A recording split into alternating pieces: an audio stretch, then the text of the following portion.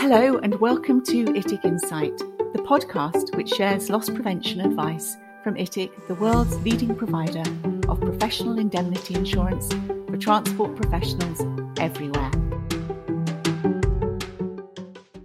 Welcome everyone and thanks for listening to this ITIC podcast. My name's Tom Irving. I'm the General Manager of ITIC, and today our guest is Carl Schouw, an ITIC Director and the CEO and President of Wilhelmsen Ship Management based in Singapore. Hi Carl, and thanks very much for joining us today. Yeah, hi Tom, and thanks for having me. So as many of you know, ITIC is a club or a mutual insurer, and as such, we have a board of directors which is made up of the members. And those directors bring various expertise from the different industries that they represent. And so we're going to have a chat to Carl today about ship management and issues that perhaps he's seeing in that industry at the moment. So, Carl, I wonder if you might just start by telling us a bit about your background and your time with WSM. Yeah, sure. Background is slightly varied, if I can say. First, let's say, gotten the feel of the maritime industry back when I was going to say a young person. That's a few years ago. I went to sea for a number of years, sailed up to the rank of staff captain on the passenger ships.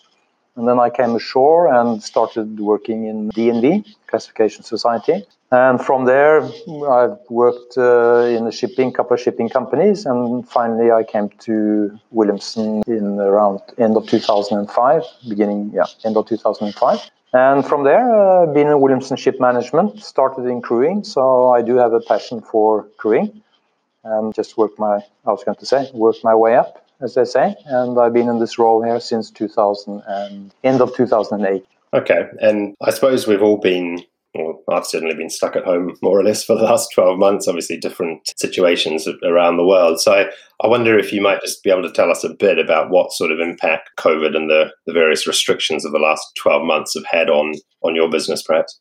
Yeah, sure. Of course, it's had a huge impact, let me say, seen from a higher level. Like I mentioned before we started this podcast, Singapore has identified the maritime industry as a crucial industry. So they've made some exceptions. So we've been allowed to work from the office on a rotational basis. So it hasn't been, let's say, a lockdown, work from home consistently type of situation. But all the other offices, we have about 15 offices around the world. They've practically been in some kind of lockdown, more or less, most of the time. And I'd say our biggest office in Malaysia, we have about 200 employees there. They've been in constant lockdown or movement control order, which they call it there. I think that's been probably around closer to 6 months, plus minus. So it's been a tough period for them there. So it's been a tough time, and we've also, of course, had the impact when it comes to crew changes. I think that's the biggest impact of this whole pandemic for at least our part. And not being able to change crew, that's one side of the coin. And of course, the other side of the coin is all the seafarers who are at home, who don't have an income, who don't have a job. But as everybody else needs to have some kind of money coming in to feed the family and et cetera, et cetera. So it's impacted us on a number of areas, I would say. So, yeah. I suppose that's right. There's a lot of focus, isn't there, on the crew that have been stuck on vessels, and you hear of some stories about crew not being ashore for sort of 17, 18 months. I suppose perhaps there's not so much attention on the crew who are at home and can't get on board, perhaps. And I suppose also, Carl, do you have issues? I guess there's a number of requirements around COVID testing for crew, which must be another thing that you and your colleagues get involved with. Is that right? That's right. What we have done is we have kind of, COVID protocols, which we have implemented through our manning agency network. Here is a requirement to quarantine before going out to a ship. And during that quarantine period, they have to take 2 COVID tests, PCR tests, and they obviously have to be negative. And when they are negative and they've been in their quarantine, then they are able to go out and join the vessel. So yes, we are doing testing of all crew who now go out to join a vessel. Okay. And I note that Wilhelmsen Ship Management is one of the signatories. I think there's about 600 different companies that have signed the Neptune Declaration. Thomas Miller is one of those as well. I don't know if you can maybe just tell us a little bit about that and what that's aiming to to achieve? Well, it's focusing on a number of different, let's say, areas related to crew and what we've seen in this pandemic. And I think maybe it's the wrong word, but the good thing we can take out of this pandemic is that crew welfare has now been or has come into focus more and more.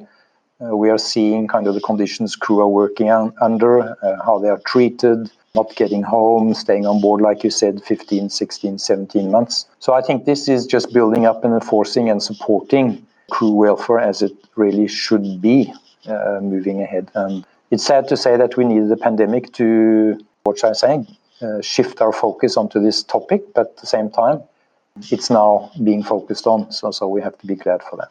So I guess as well as crewing, can you think of any other issues, I suppose, that might have sort of cropped up over the last 12 months that maybe, people sort of hadn't foreseen prior to that? I think we've certainly seen a number of issues perhaps for our membership, which, wouldn't necessarily have been an issue before everyone was, as restricted as they are. So I don't know if there's any sort of other issues you might be able to pick up on.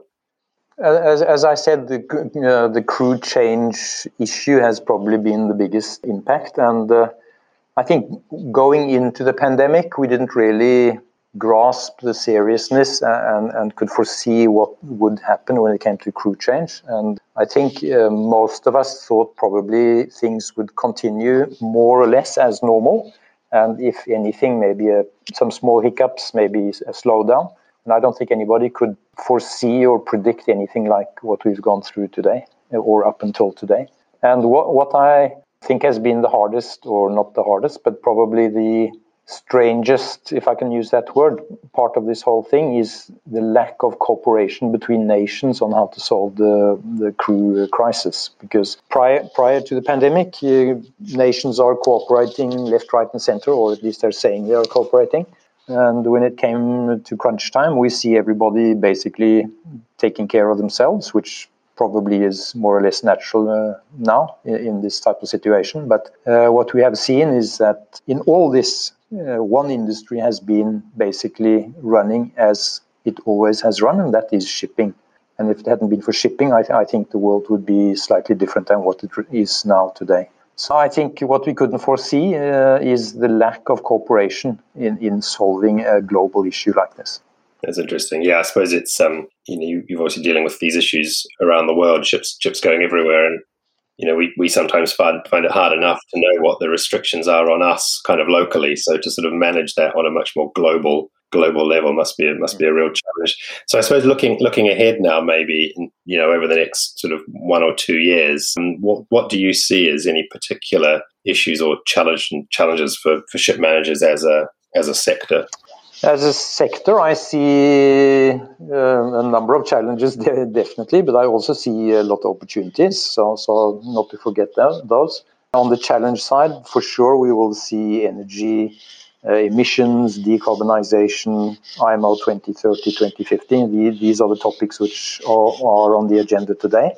I think the closest one coming up now is the Energy Efficiency Index, which will be implemented in a couple of years. So it's all about emissions, decarbonization moving ahead now, for sure. So I think that's what is starting to take everybody's, let's say, focus, if not already. So those are the ones which are coming now. Okay. We might just ask you a few things about your time on the ITIC board, which I think is just coming up to 3 years. It's a shame we probably would normally have seen a bit more of you, but the last 12 months we've been having virtual meetings and looking for at least another couple probably this year. So I don't know if what have you enjoyed most about being an ITIC director, if anything, hopefully something. Yeah, for sure. Yeah, I was thinking how long I've been on the board, and I think I joined late 2018. So then I managed to calculate that I've had 3 face-to-face meetings, I think it would be. And then, of course, 2020, there was one at the beginning of the year. That was the third one. And then that's it. So even if I've been here a number of years, the face-to-face meetings, unfortunately, haven't been that many. But even though not that many, it's been a very enjoyable time. First of all, learning a lot more about the industry as such. Secondly, being, I would say, a voice into ITIC representing the ship management industry, making sure that ITIC has an offering, a service offering, which is applicable for the ship management industry at least, and also giving, hopefully, some and contributing, hopefully, with some expertise and knowledge to all this. And not least, but just as important, all the people you meet in ITIC. Yes, we do have a diverse board of directors, and it is always interesting to sort of bring the directors together, and for us as managers as well to speak to them, perhaps hear a bit more sort of as to what the issues are that they're facing, and also get the expertise from them. And I think part of the sort of impetus for doing these particular podcasts is that we would generally have when we meet in different places around the world a function or a seminar for local members and insurance brokers, and I know they particularly find it really good to be able to meet our directors and speak to people who are pretty high up in their industry. So it's a shame we've sort of lost that for the moment, but this is hopefully a little bit of a way of keeping that contact up. So on other things, Carl, I wonder, I know from when I last saw you, which I think was in Barcelona, that you're into your fitness and you're off running each morning, I think, along the beach. Have you managed to keep all of that up in the last 12 months? Well, I can say Singapore is not the place to go skiing, so obviously I have some substitutes for the sports. So riding is the big thing here. So we get to do a lot of riding, and I think my colleagues in the office and everywhere else, they've pretty much set new annual records for how long they've ridden. So that's basically what we do here now, riding in the mornings and evening. So right, yes. Plenty of opportunities. Yeah. I don't think I'd be rushing out for a run in the Singapore heat. So maybe I suspect that you've been quite restricted in terms of your travel over the last 12 months, like most of us. I don't know if you want to tell me about maybe one or two things you're sort of looking forward to once life does return to some form of normality. Well, you said the keyword there, travel, but actually that's not what I'm looking forward to. I have to admit, prior to COVID, probably had around 150 plus minus travel days a year. So my cup for traveling is quite full. But on the other hand, once this is over, I think I'll be looking forward to meeting employees, meeting clients again, meeting new people. And I think that's the most fun part of my job is meeting people around the world, as you also mentioned, with ITIC and the meetings there and the local members, etc. So that's what I'm looking forward to for sure. And I hope that will be very soon. We're all positive here in the office. So we think second half of this year, we will start seeing some movement. But let's wait and see.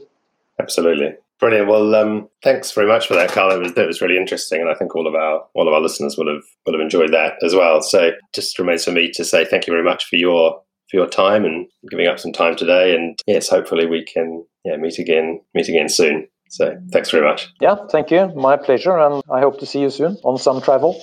Brilliant. Okay, thanks. Take care.